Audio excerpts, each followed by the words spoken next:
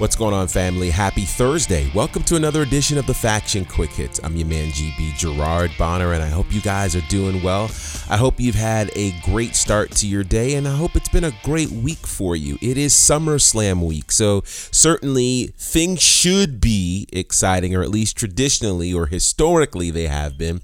And there are some exciting things happening both in and out of WWE, of course. And of course, we'll be talking about a number of them. First, as always, thank you so much for your continued support of all things connected to the faction. We can't do what we do without you. So thank you so very much. Big shouts, of course, to everybody who is subscribed to our podcast. You're following us on the socials. Thank you so much. If it's your first time joining, welcome aboard. You're here because you like wrestling.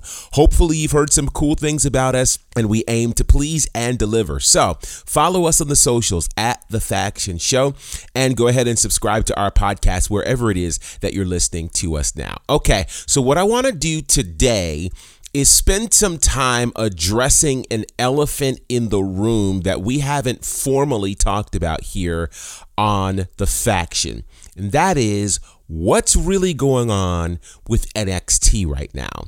So this past Tuesday, NXT had their last show leading up to NXT TakeOver 36, which for the first time, TakeOver will happen the day after a major WWE pay-per-view. Usually, if TakeOver is connected to a pay-per-view weekend, it kicks the weekend off. Now it's ending the weekend, and it's in a different location. So historically, if WWE is on the road with a pay-per-view, a major pay-per-view, be it Rumble, WrestleMania, SummerSlam, there's going to be a takeover that happens the night before. This is the first time where when a takeover is connected to a pay-per-view, it is the night after, and it's in a completely different location. And I mean different city and everything. So with that said, understanding the ramifications of this particular show, their go-home show brought in 654,000 viewers. Only problem is, last week's show brought in 751,000 viewers. We're talking about a difference of nearly 100,000 viewers, which is a big deal when your viewership is still in the hundreds of thousands. Very, very big deal here. Big go-home show that featured what was supposed to be a cruiserweight title match. Kushida, however, was not medically cleared to wrestle. We also had face-offs between the NXT champion Karrion Kross and Samoa Joe. We got a profile for the upcoming match between Adam Cole and Kyle O'Reilly. So there was a lot that was happening, a lot of build, a tag team title match, which I thought was fantastic. Also, big build to the UK title match between Ilya Dragunov and Walter, right? So you had enough elements, I thought, to make this a great, great show and a well-watched show. However, I think there is a cloud right now hovering over NXT, and a lot of it had to do with just a couple of weeks ago when there were some major releases. About 13 people were released from NXT just about a week ago, which is a big, big deal, and a lot of people are still reeling from that. And those releases included Bobby Fish of the Undisputed Era. They included Bronson Reed, a former North American champion. They included Leon Ruff, another former North American champion, Mercedes Martinez, one of the most experienced females on the roster, Tyler Rust, who was in the middle of a push with the Diamond Mine, and several others. So it was a really big set of releases that came out of nowhere. A lot of rumors have been flying that apparently Vince McMahon is interested in doing a complete rebrand and reboot of NXT. That rebrand involves a new logo. That rebrand involves focusing on younger and bigger talent, which could explain why in the NXT Breakout Tournament, we have Odyssey Jones, about 400 pounds, taking on Carmelo Hayes, who's about 200 pounds in the finals. And I think whoever wins that match, in my opinion, will really kind of tell us the future of NXT. Speaking of the future of NXT, who has certainly made a big deal by being on the USA Network and going live versus their taped shows, will now tape 3 weeks of NXT next week. So the next episode, which will be next Tuesday, will actually be taped on Monday. And then from there, they'll also tape episodes that will air on August the 31st and September the 7th. So 3 weeks of taped shows for NXT following NXT TakeOver is very concerning. And there's one thing that you'll notice: a taped show hits far differently than a live show, especially in 2021. So what's happening right now with NXT? How will you keep that level of energy up for these crowds who can easily go dead? And I have to say, one of the things that's been so big about NXT has been the crowd interaction. Moving to the Performance Center versus being at Full Sail has been a major shift for NXT. The crowd is not the same crowd. The energy is not the same. It's a completely different product. And so I'm really wondering what is happening to NXT. Now, I'm going to say this, and this might sound crazy, but I'm just going to say it. There's a thing that we need to understand about these dirt sheets, right? I really believe that dirt sheets are just designed to keep clickbait happening. It's designed to keep you looking at whatever you think is the latest news. For instance, there's a story floating out right now that the Sasha Banks Bianca Belair match may not happen at SummerSlam simply because the two of them were not at house shows this weekend. I don't know that that's enough of a thing to now go on and say the SummerSlam match, one of the biggest matches for the pay-per-view, is going to be canceled. But dirt sheets do this kind of thing, right? So what's tough is trying to weed out the wheat from the tares, the good from the bad, the truth from the lies. It's really hard to figure out. And of course, when you look at sources like Dave Meltzer, people believe that that is dependable. And a lot of this news about where NXT is going is coming from Dave Meltzer, who allegedly saw emails that called some of the folks in NXT, quote, midgets, right?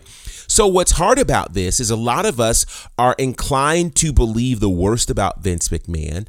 One thing we can say for sure is that Vince McMahon certainly has leaned towards big men historically throughout WWE. That changed in the 90s, and certainly as talent began to show up in the business, really the wrestler themselves, not just in WWE, but all around, weren't necessarily muscle-bound men like they were in the 80s. Instead, they were smaller guys who focused really not just on their body, but on technique and their ability. With that said, NXT has historically been the wrestling fans brand, right? And when I say the wrestling fans brand, I mean if you want pure, hard-hitting wrestling action, NXT is where you go. SmackDown and Raw have been designed for the more casual fan. And so I'm sure if WWE is looking at numbers, which of course everything for them is about a number, they're looking at numbers, they see, okay, Raw and SmackDown are drawing bigger ratings than NXT. They wanted to make NXT a third viable brand. And so since it seemingly, quote, lost the war to AEW, moved from Wednesday to Tuesday, and the ratings are still about the same, then let's make an overall change. They're not really concerned about the product. They're concerned about what the ratings are pulling in. Now, on one hand, I will say, if your ratings are about flat and they are hanging between 600 and 700,000 viewers and you're running unopposed, perhaps there is a change that's necessary. Does that change necessarily have to reflect the vision of larger men, younger men, versus being kind of WWE's, quote, indie promotion? I don't know. Should something change? Perhaps, but what should the change be, right? Part of me says this: there has been a real challenge across all of the WWE brands during the pandemic, and certainly now welcoming fans back.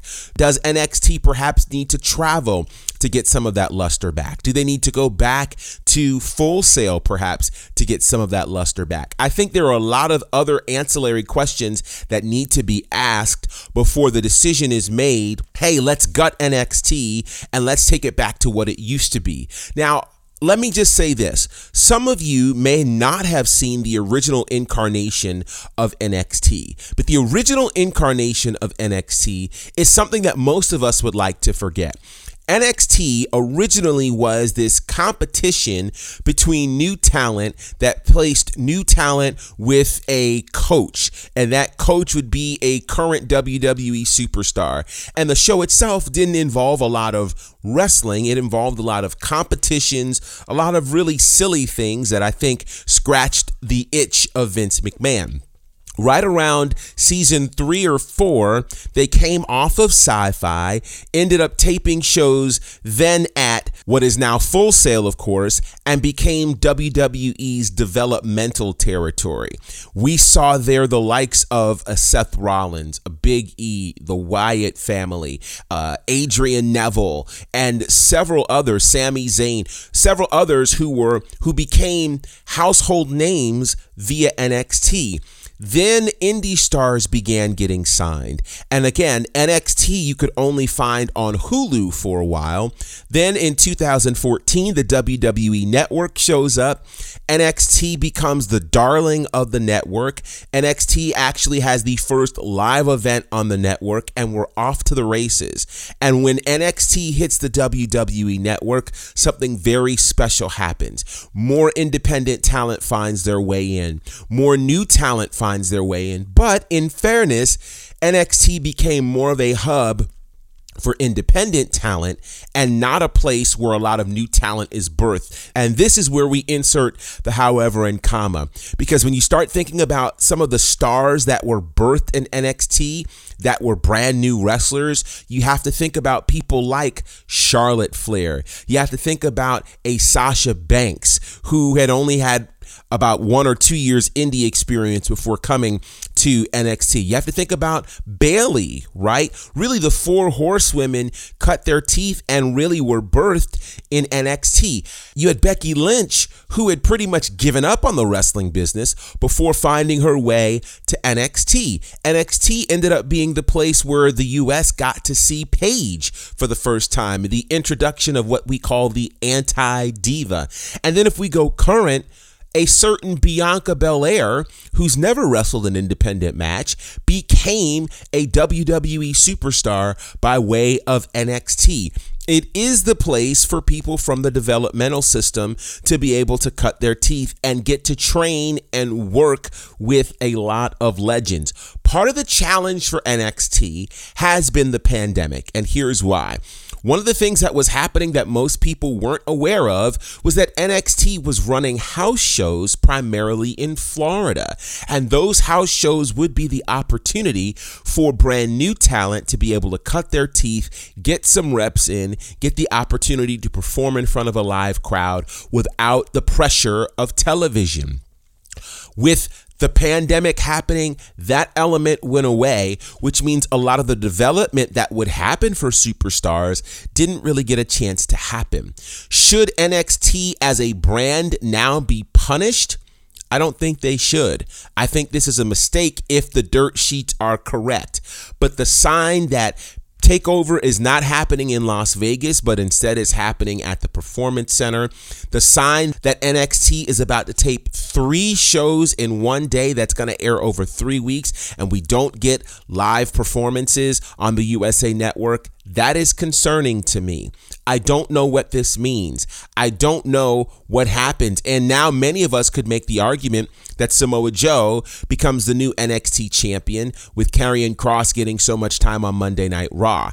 I don't see Karrion Kross leaving TakeOver as the NXT champion, which, let me just say, I know there are some people that are very high on Karrion Kross. I've said it before in multiple places, and I'll say it here. I think it's long overdue for Karrion Kross to have lost the NXT championship for a very simple reason. His luster is gone. The aura about him is gone, and it's gone for a simple reason, because he's talking too much, and we don't have that incredible intro. Lately, Scarlett Bordeaux has been MIA, not just from Raw, but from NXT. NXT as well. So I don't know what's happening with Karrion Kross right now. And certainly he's being established as a superstar on Raw, not because he's the NXT champion. Let's also remember this too, that there was a time where WWE was beginning to treat NXT like a third brand and no longer like a developmental brand. So now are we trying to go back in time and make it a developmental brand? If so, I think that's going to highly impact the ratings even more on the USA Network. I don't know what happens to what we call NXT. So there's a lot of uncertainty right now.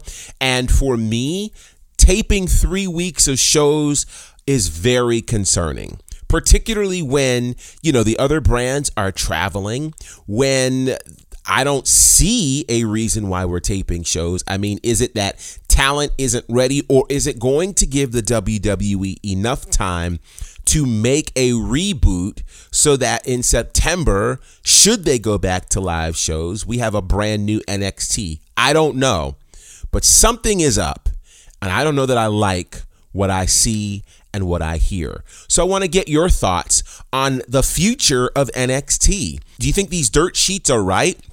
That NXT is about to be gutted, that some major changes are happening to NXT that might not be favorable? Or do you think that the changes that are being tossed around are necessary? And do you think that NXT needs a change right now?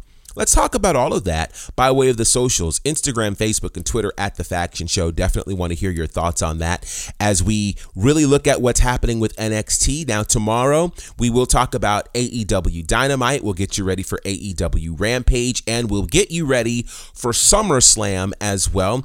Big SummerSlam weekend. We'll have our NXT TakeOver predictions as well. So it should be a pretty full, jam-packed show, chock full of information tomorrow. So make sure you are hanging out with us for that. Thank you for your continued support of all things connected to the faction. And one other thing, SHW 30 is available right now on independentwrestling.tv. That's Southern Honor Wrestling. It's the Rumble Jack show. It was a huge show just a couple of weeks ago that you can watch right now.